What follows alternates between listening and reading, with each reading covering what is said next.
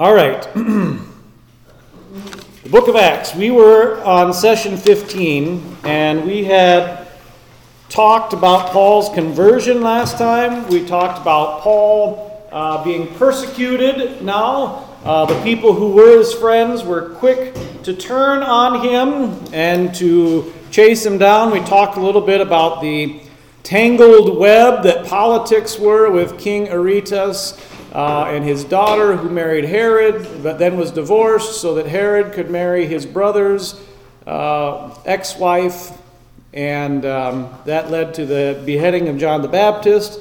The same guy who's hunting down Paul is kind of involved in that. And so we were talking about then how Paul escaped, and we're on the back of session 15, up at the top.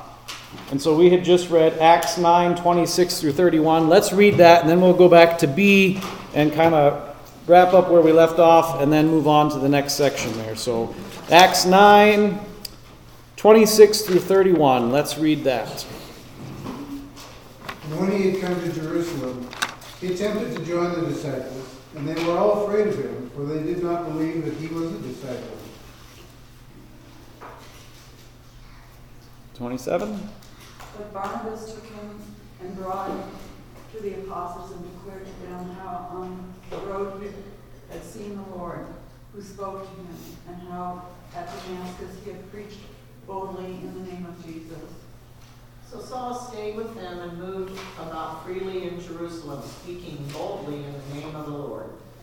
He talked and debated with the Grecian Jews, but they tried to kill him.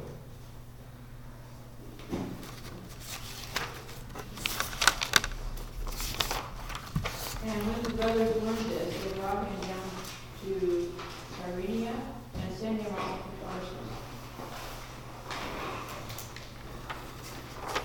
Okay. Yeah. So the church throughout all Judea and Galilee and Samaria had peace and was being built up, and walking in the fear of the Lord and in the comfort of the Holy Spirit, it multiplied. Now, we talked last time about Barnabas a lot, and the reason that they were able to get along is they had gone to the same school, graduated from the same teacher, and so they had that connection. They probably had known each other beforehand. Where I want to pick up is that Paul escapes to Caesarea Maritima. It says just Caesarea there, but this is Caesarea Maritima. There's lots of places in the ancient world called Caesarea because if you were a ruler and you wanted to suck up, you named something after the big ruler, Caesar. Caesar Augustus, Caesar Tiberius, Julius Caesar. You just named it after Caesar, and that was a good way to get some bonus points. Okay, so Caesarea Maritima, we've got a couple notes on the page there. We know it's Caesarea Maritima because he hops on a ship and goes to Tarsus, his birth city. Now, Caesarea Maritima is a really neat place to visit because it is the only harbor, and when I say harbor, I don't mean it's the only place boats could go, but the only harbor that you could put a boat in and it would be protected from storms and things like that, that was on the coast of the Mediterranean on that side. There's another one perhaps up by Tyre, but this is the only one for hundreds of miles on the coast of the Mediterranean Sea. You see here the Mediterranean Sea, and you can kind of see at least part of the harbor still out there. This was called the Sebestus artificial harbor. Sebestus is the Greek word that is the same thing in Latin as Augustus. It means August one, right? Holy one, divine one. And so this is the Greek word for the name of Emperor Augustus. And it's an artificial harbor. It's the capital of Roman Judea. And it's the place where Pontius Pilate would have lived. It's the place where Herod the Great spent a lot of time living. It's the place where Herod Agrippa spent a lot of time living. It's the place where Felix lived. We'll hear about him later on in the book of Acts. And it had this great incredibly technologically advanced artificial harbor built by Herod the Great.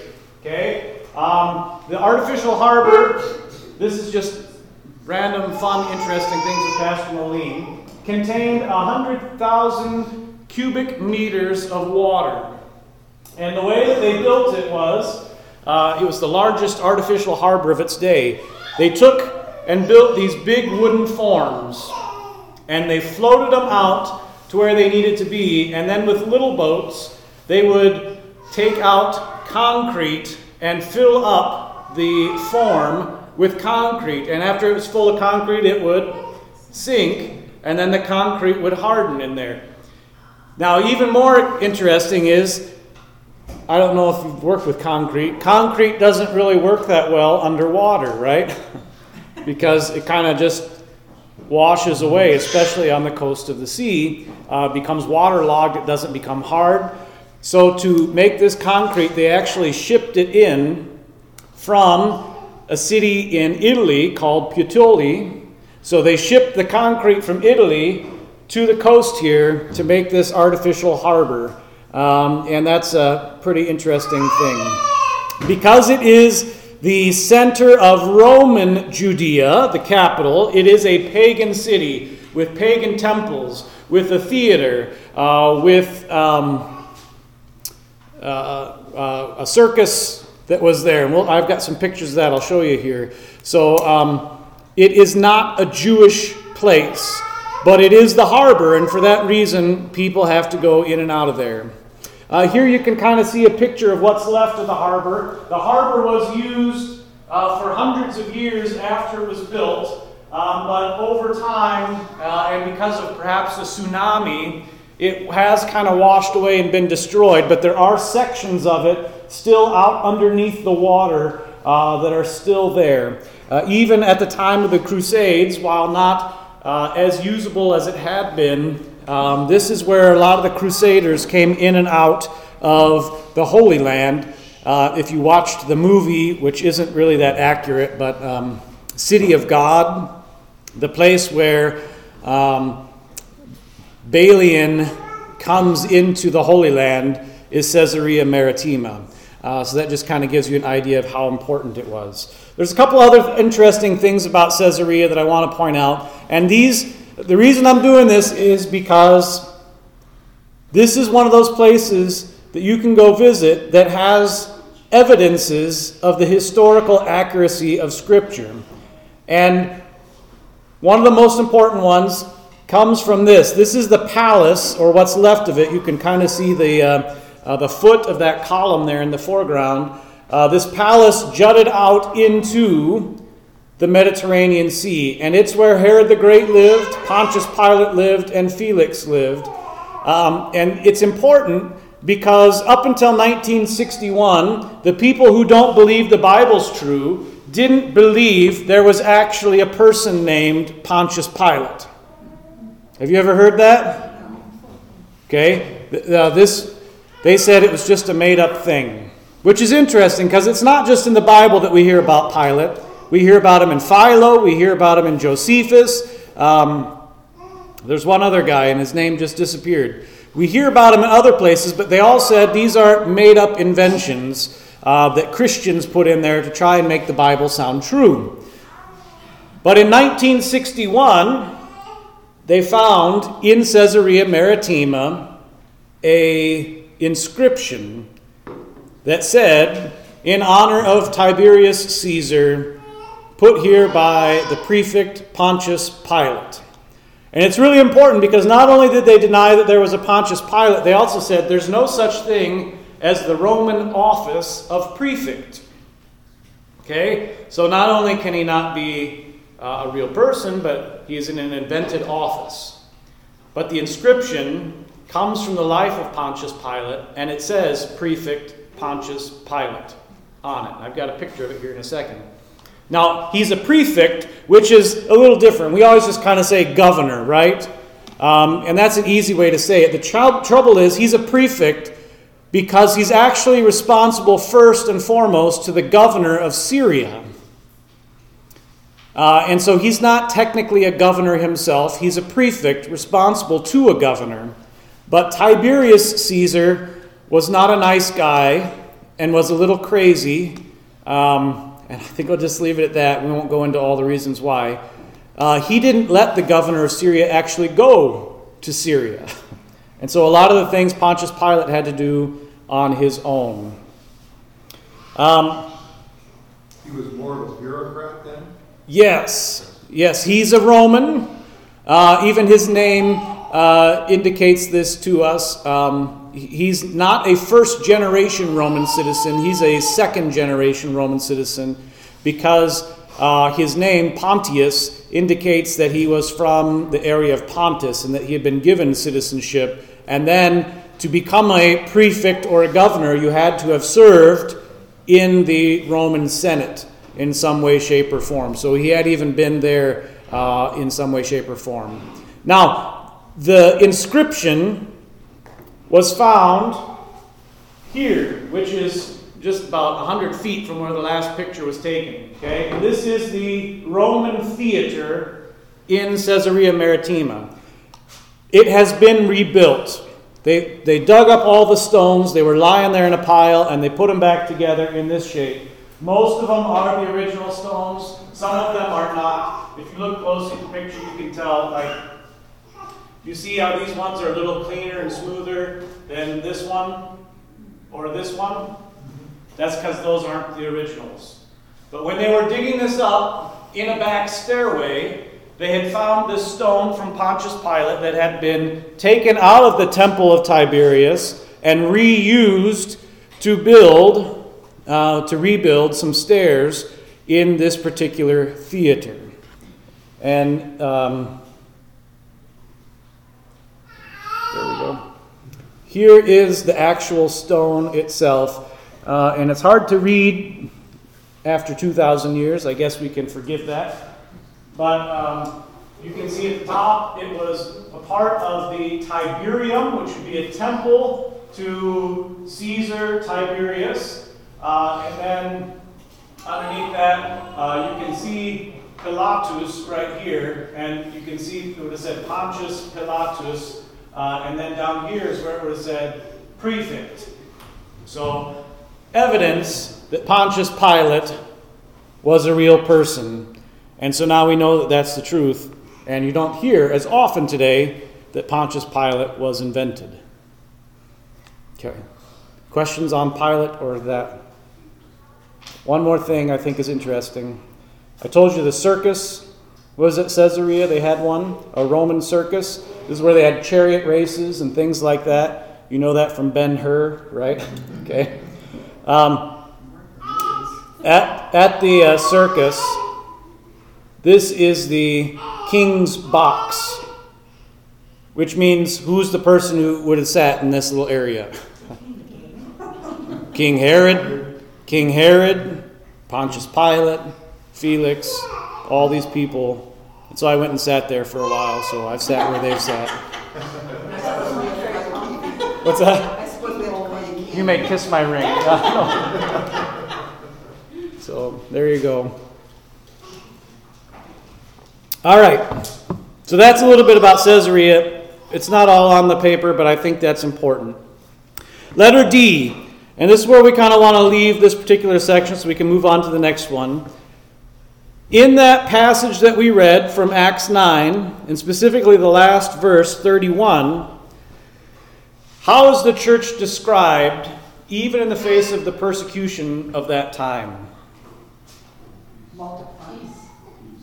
Yeah, peace, multiplying. What's the thing that's bringing peace? The Holy Spirit. The Holy Spirit, right? The Holy Spirit comforting. What's the way the Holy Spirit comforts?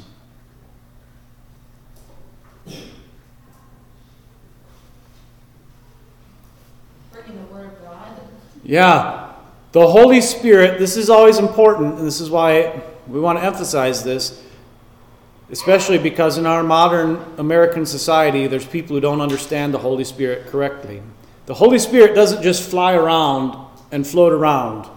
The Holy Spirit is always, always, always attached to God's Word. And so where God's Word is preached in its truth and purity, the Holy Spirit is working. And so even while they're being persecuted or hated or mistreated, they get together and they hear God's Word. And because they believe God's Word, they have peace and comfort. Those are the two things it says. And they also fear the Lord. What's it mean to fear the Lord?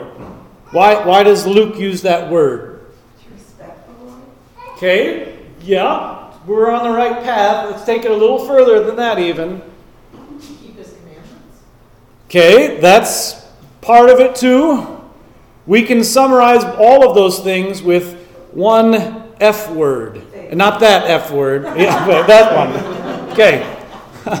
Faith. Faith. The Holy Spirit's creating faith. The Holy Spirit's comforting. The Holy Spirit is growing the church. And the Holy Spirit is doing that through the Word. The Word preached, the Word in baptism, and the Word in the Lord's Supper. In the Word, God is working. And I think that's always important to point out. I mean, all those parts are there, but we kind of can just quick read over it without thinking about it. But that's the same truth for us. Right? Is everything sunshines and rainbows in our world? No. So where can we have peace and comfort and grow in faith? In the Word. In the Word. In the Word. That's why it's so important to be in church on a regular basis, to hear the Word, to receive the gifts, because that's where the Holy Spirit is working in us. And that's the whole book of Acts brings this out again and again and again and again and again. All right. Any questions on that section? All right, then let's read Acts 9, 32 through 35. And I'm just going to tell you the truth here.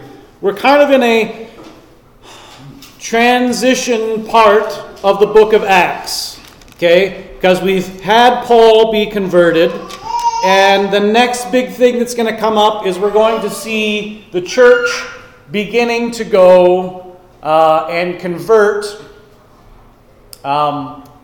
Gentiles to Christianity.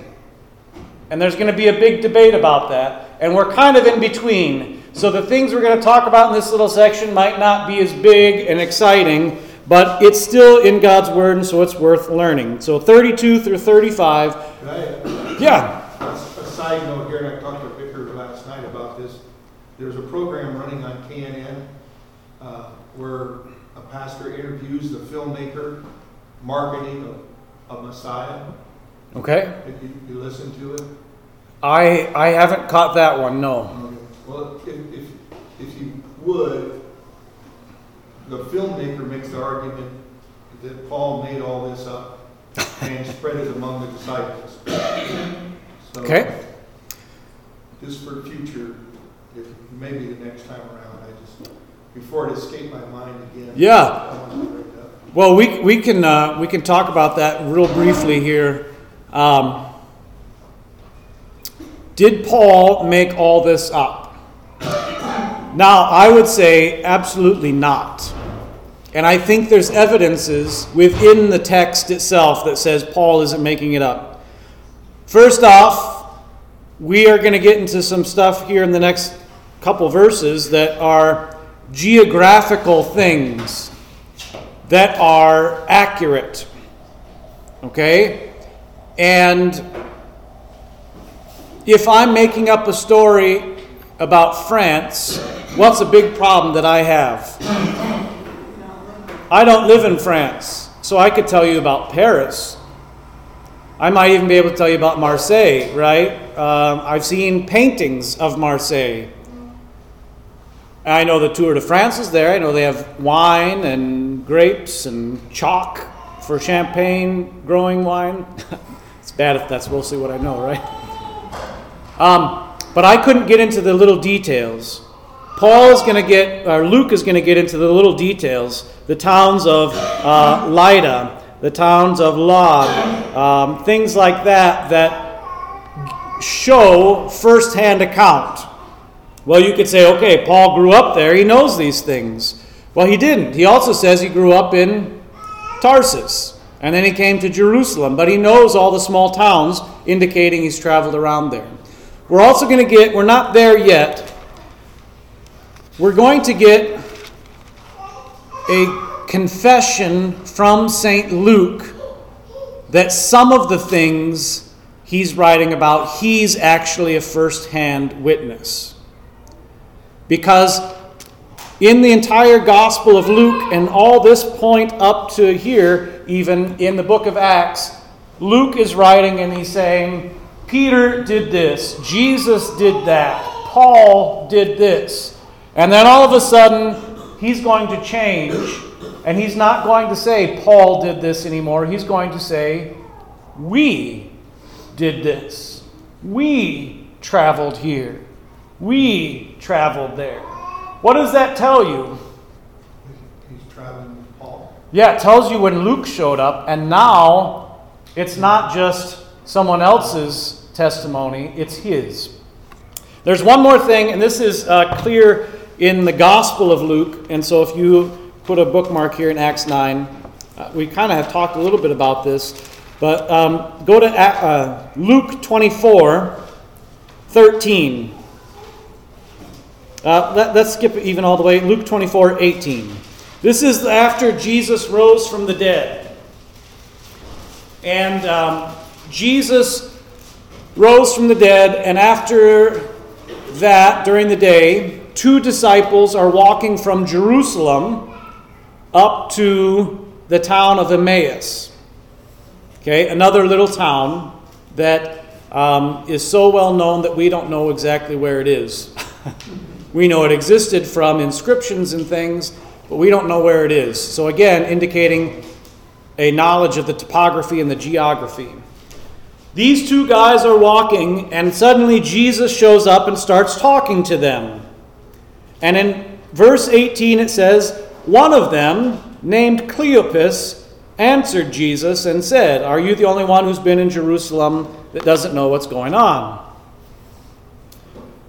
What does this tell you? Why did Luke include the name of Cleopas, but not the other one? What's that? He was probably there. He was, well, it could be, right? I would say probably not, because then Luke, just from the way he's written the other places, if Luke was the other one, he would have said, we. But he doesn't. He says there were 2, and one of them was named Cleopas. I would submit to you, he says this guy's name is Cleopas because when Luke wrote it, you could go and talk to Cleopas. If he was making it up, the best thing he could have done was to put no names. If he was making it up, the next best thing he could have done was to put 2 names of people you could not talk to, right? That were already dead. Because why? Well, didn't he was risen from the dead though? What's that? Jesus was already risen. Jesus was already raised. Luke says, this guy's name is Cleopas, and you can go and talk to him, is essentially what he's doing by naming Cleopas. There's lots of places like this in Scripture where someone's name is given and that you can go and talk to them about it. In fact, there's an entire book by a famous British Christian named Richard Bauckham called Jesus and the Eyewitnesses. And he goes through all of the New Testament places where we have these weird things where there's a name given where there doesn't have to be, or where one name is given out of a group, or things like that. In all of these instances, they are someone you can talk to. And finally, I know we're getting distracted. Sorry. That's okay.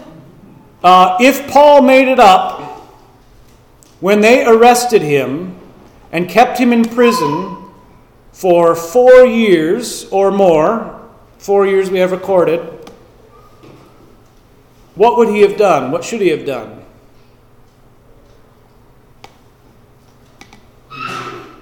Just let me out of jail. I'll tell everyone the truth. I made it all up. It's nonsense. But instead, what did Paul do? Cut off my head. I'm not backing down. The last one is probably the weakest argument, but it's still... when you were a kid and you told a lie to your mom or dad, I'm sure none of you did that. Maybe it's just me. Right? When it got to be real serious consequences, it was better just to finally tell the truth rather than to stick to your lie, right? And I'd say the same would be true for Paul. Technique used today by law enforcement. Yeah. And it works a lot. Because when you tell the truth, you usually set yourself up to have lesser consequences, right? There still might be consequences. All right. That's a real brief. Then the second part, so I mean, yeah, thank you, and I appreciate hearing more. Yeah. We'll when we get to the point where Luke switches his language, I'll make sure we point that out, because it's there in the book of Acts, and I just can't remember the chapter and verse off the top of my head. Vicar, do you remember which chapter and verse? No, off the top of my head. Okay, it's there. We'll get there. I'll point it out. One quick thing to add that Leonard had mentioned to me last night. It's a two-part documentary, two-part interview with the maker of this documentary. And what he was saying was not just that he was making up like anything that happened in the book of Acts, but that all of the New Testament came from Paul, and that Paul made everything up. And so, And it's Which- Lutheran pastors, and so far he had not brought up, well, you mean Paul made up all the things he talked about from the Old Testament? But there's another part to it. It was on it. It's a Lutheran pastor, you said? Yeah. Okay, well, I'm going to guess KNA, it was on KNNA. 5 a.m. Tuesday morning. Okay. I caught the first part of the interview. Hopefully the Lutheran pastor is debunking all this. We'll have to hunt it down and listen to it. I think he was struggling. There's why I haven't heard it, Leonard. There's not a lot that I'm doing at 5 a.m. normally. So usually at the point I'm kind of staring at the wall, scratching my head. So at best. Okay.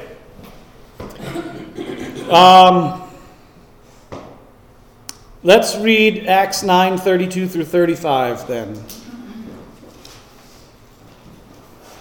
think it was at me, wasn't it? That sounds good. Now, as Peter went here and there among them all, he came down also to the saints who lived at Lydda. There he found a man named Aeneas, bedridden for 8 years, who was paralyzed.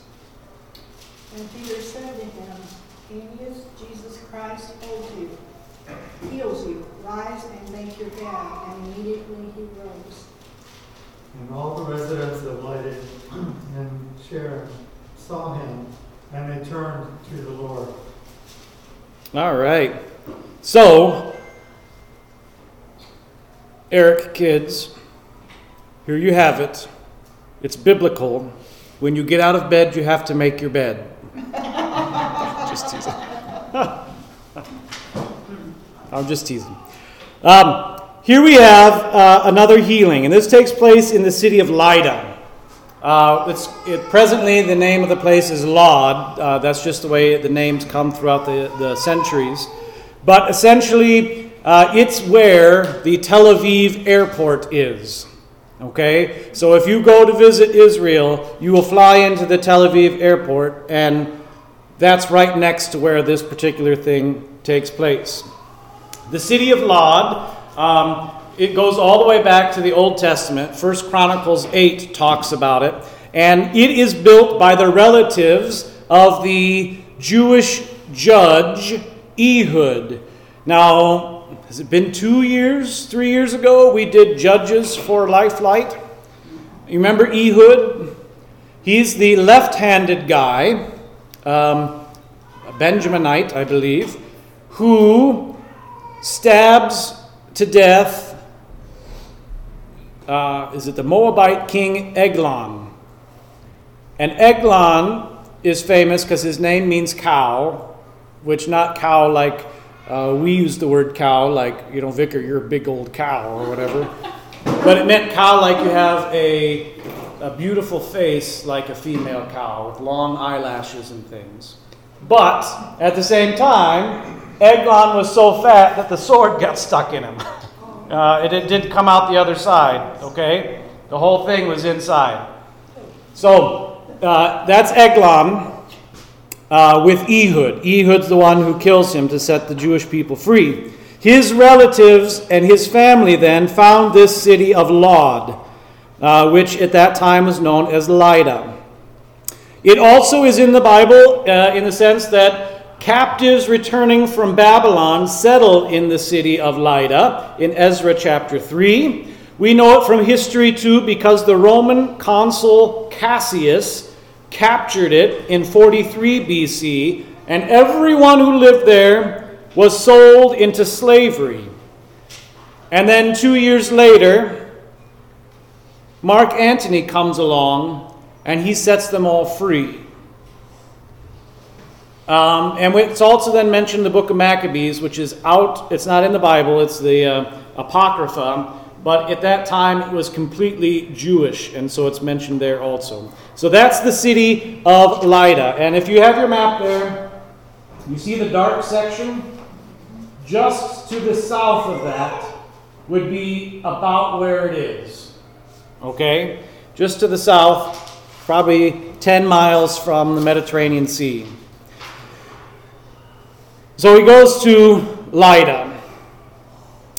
And it's also there that is the plain of Sharon.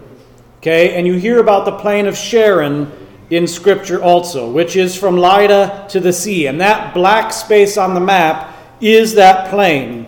It's an agricultural area, a sheep grazing area. It's also swampy, okay, because the mountains kind of come into this flat plain close to the sea. And it's mentioned then also in Song of Solomon 2, verse 1, as well as in Isaiah 65, 8 through 12, which we could get into. We'll just keep on going through our time here. Okay? Now, in this area, we have a guy named Aeneas. Do any of you guys recognize the name Aeneas?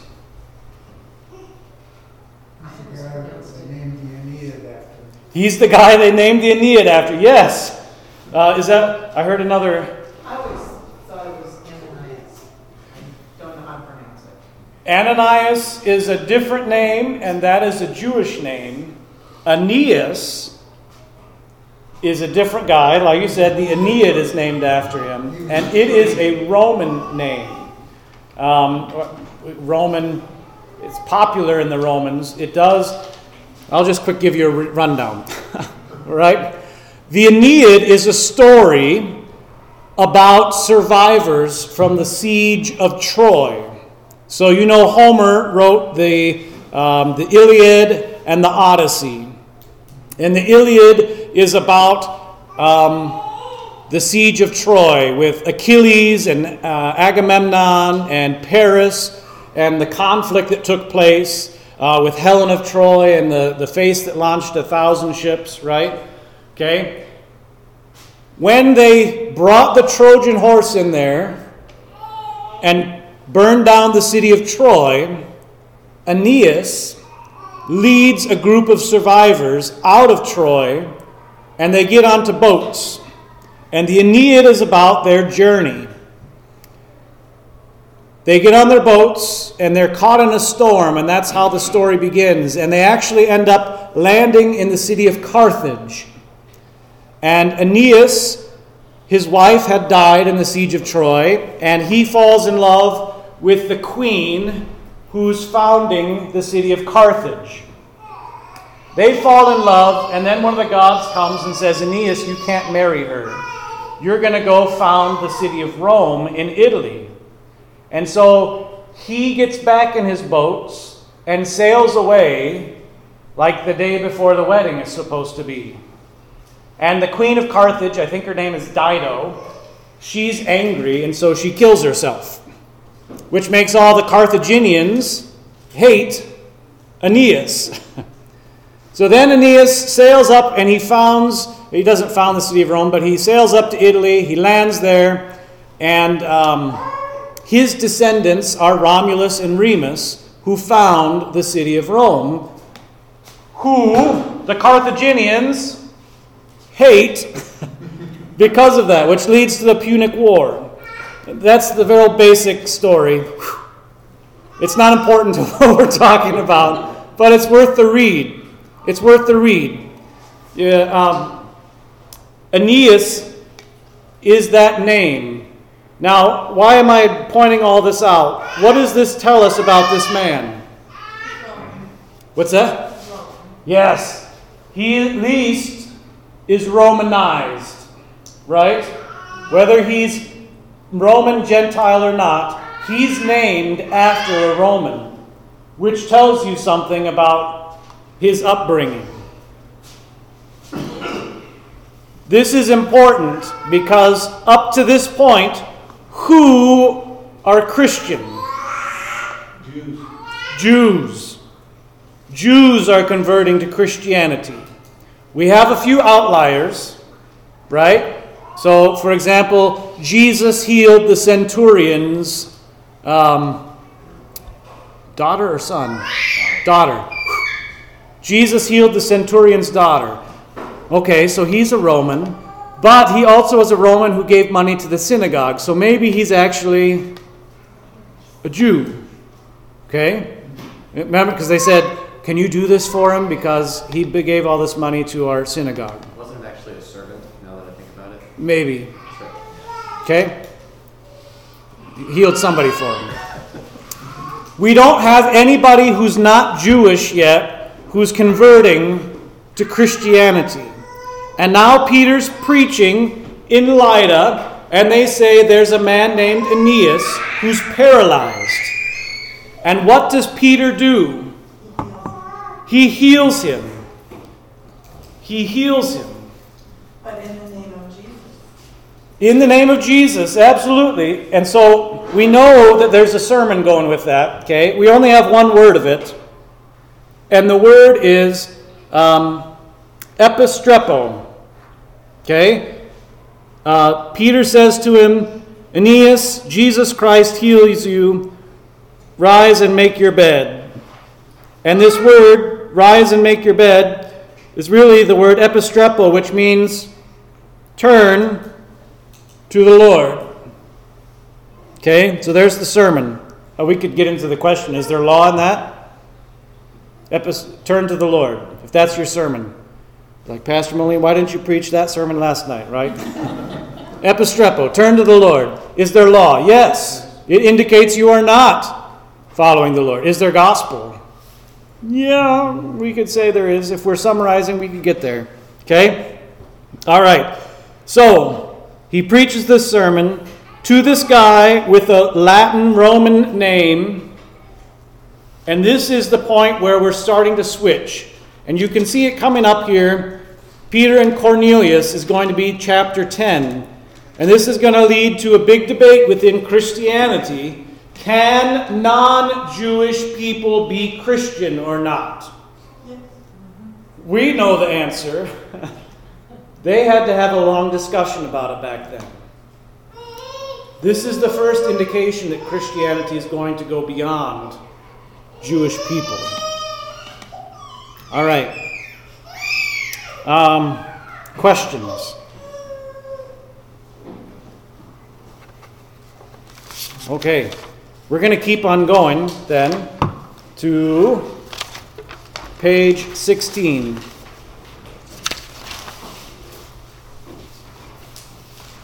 So let's start by reading Acts 9:36.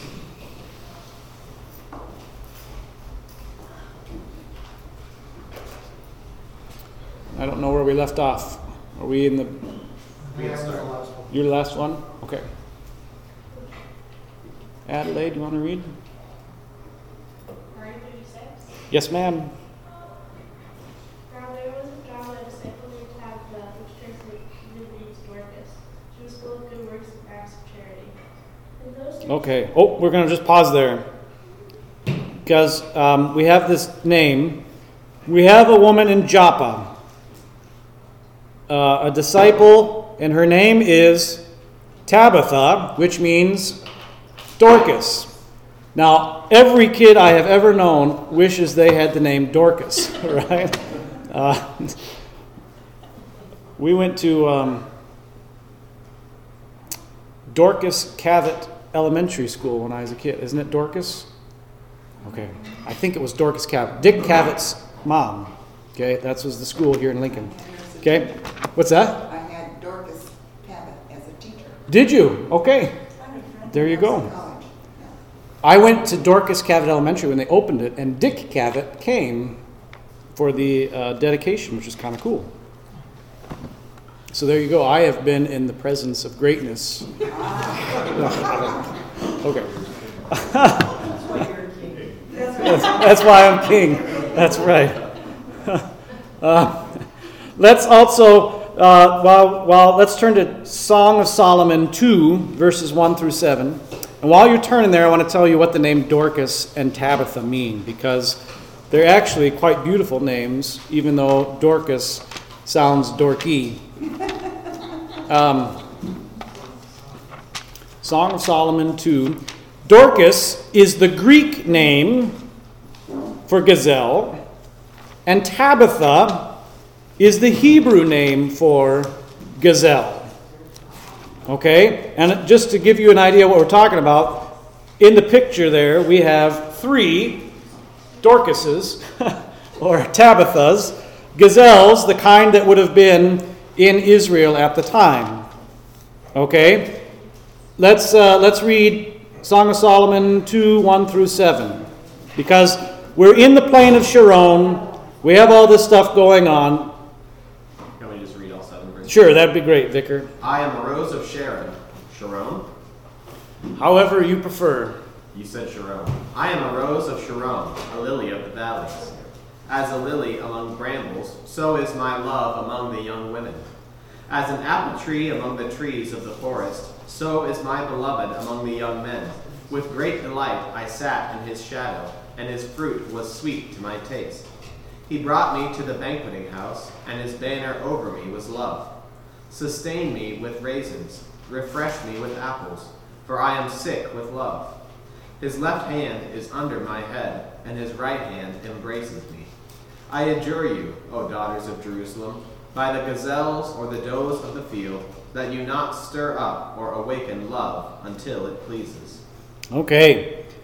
Here we have discussion about the plain of Sharon or Sharon, right? And at the same time, we also have discussion about gazelles or Dorcases. Okay? And so you see here, God is fulfilling his word, even in the work of the church here, in that the church is going to this place and he's got this person named there that is going to become a Christian at the same time. Now, Tabitha is the Hebrew word. Dorcas is the Greek word. What's that tell us about the people? Yeah, the culture in this part of the country has both Greek influence and Hebrew influence. Okay? And so this woman is probably Jewish, but she spends so much time with the Greeks that she also has a Greek name.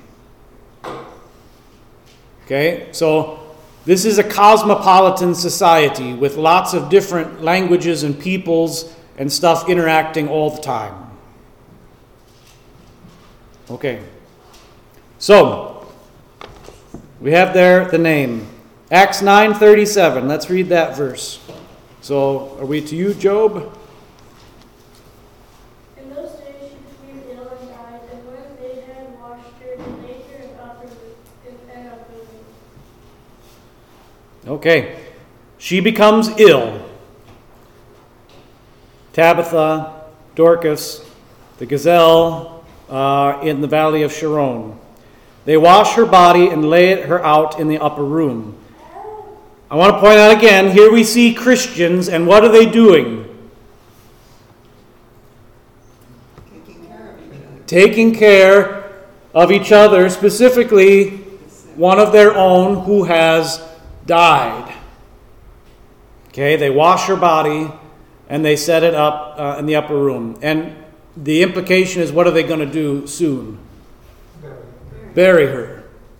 Okay? Now, this is the typical care for a dead body, and it makes sense. We haven't really talked about this particular instance of it. But when a person is dying, what things happen? What's that? They lose control of things. That's a great way to say it, Leonard, right? They lose control of things. She's sick too, so who knows what kind of sickness it was. She could have been vomiting. She could have been losing control. All these things, right? And she's suffering and struggling. And it's not until she dies that they do what? Wash her off so that she can look presentable to be buried. That's what the Christians are doing. That's what we ought to do also, right? And we do that to a certain extent. We take care of the bodies of our loved ones. On Saturday, we're going to do that for another one of our members, right? Who had passed away. We're going to take the body, we're going to put it in the ground. Okay? All right. Christian practice. All right. Let's read 38 through 42 then. Let's see. Are we to you, Clark? Hearing that Peter was there, sent 2 men to him, urging him, please come to us without delay. We're back up to the front, I think. So Peter rose and went with him. And when he arrived, they took him to the upper room. All the widows stood beside him, weeping and showing tunics and other garments that Dorcas made while she was with him. But Peter put them all aside and knelt down and prayed. And turning to the body, he said, Tabitha, arise. And she opened her eyes, and when she saw Peter,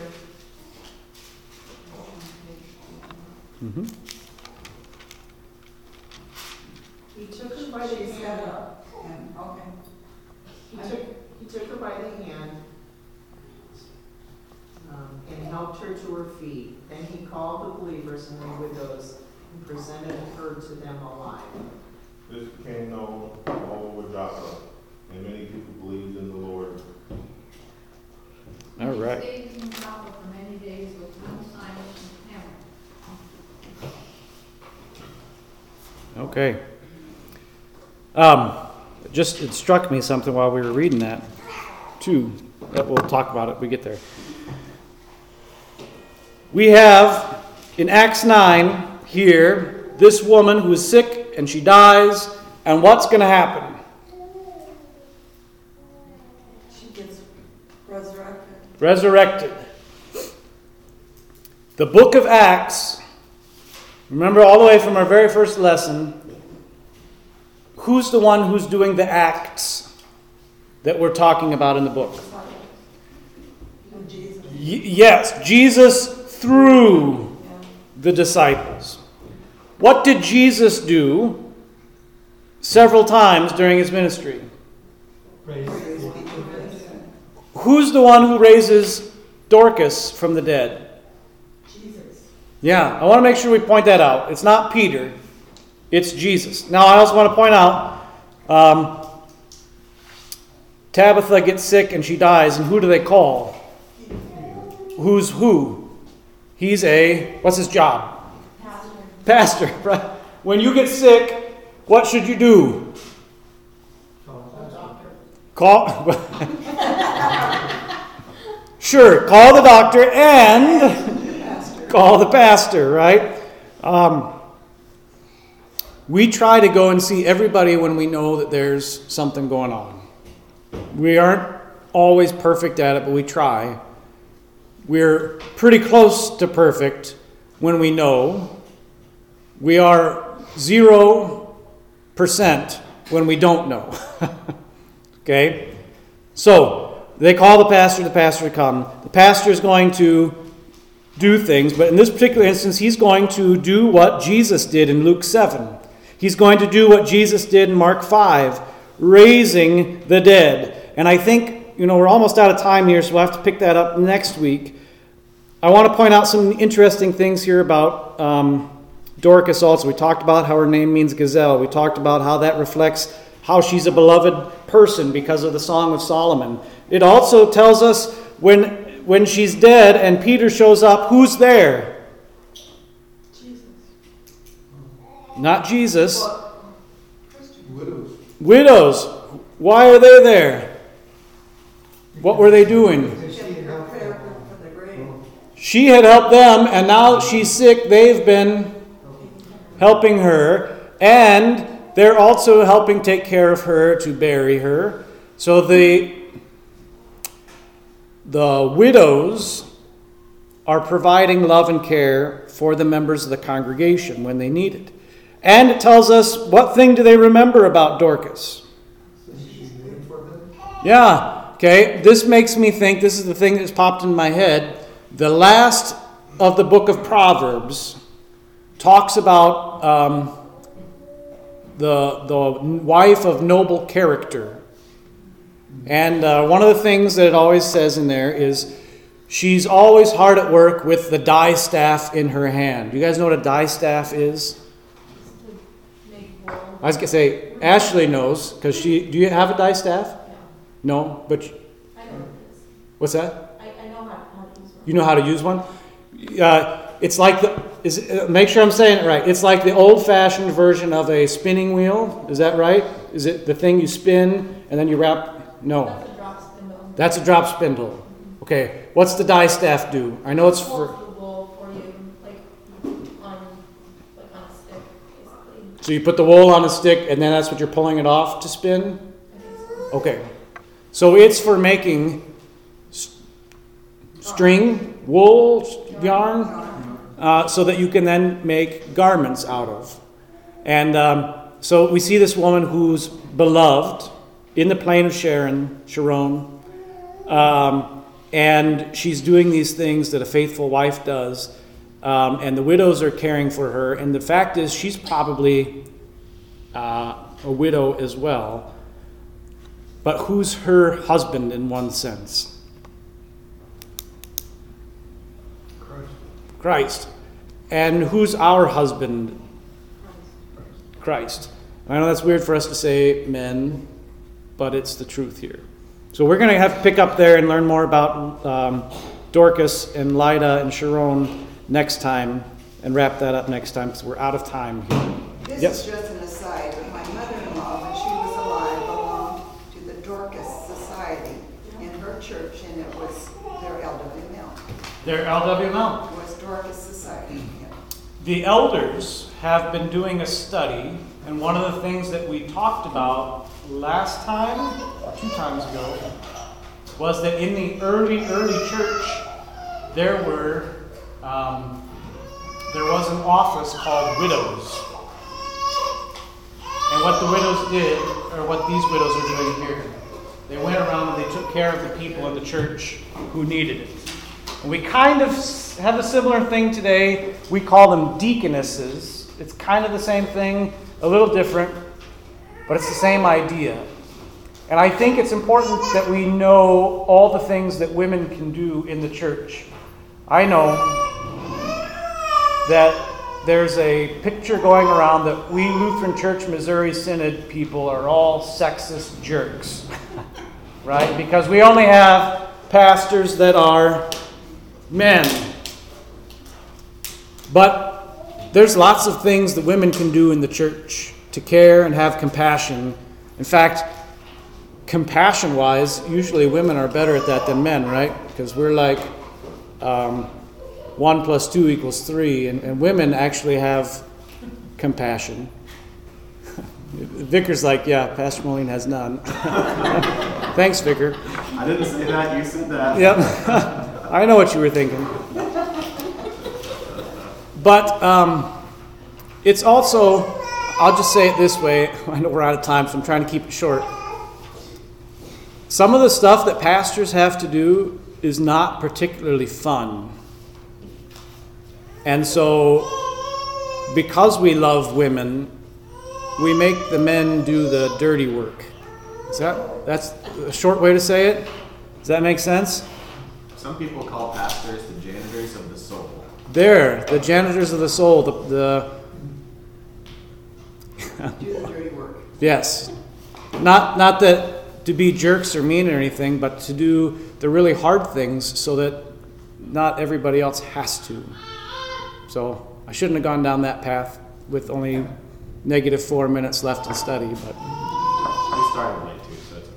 yeah, okay. Questions? All right, why don't we close with a prayer here then? Dear Lord, gracious Heavenly Father, in the early church you had Christians having compassion and care for one another. You worked through the Word to create and sustain faith, and in that faith, people cared for one another. Heavenly Father, we ask today for you to show your care and compassion to your servant Bob McClellan as he's hospitalized. If it be your will, Heavenly Father, grant him healing that he may return to Gateway Vista and to his normal life. Heavenly Father, if not, we ask that you would be with him and take him to you to live in peace and comfort forevermore in your eternal kingdom. Especially continue to give him peace and comfort as he misses his wife and thinks about her each and every day. Give him the comfort of the resurrection of the dead and the life everlasting through your Son, Jesus Christ, who has been raised from the dead. In his name we pray. Amen.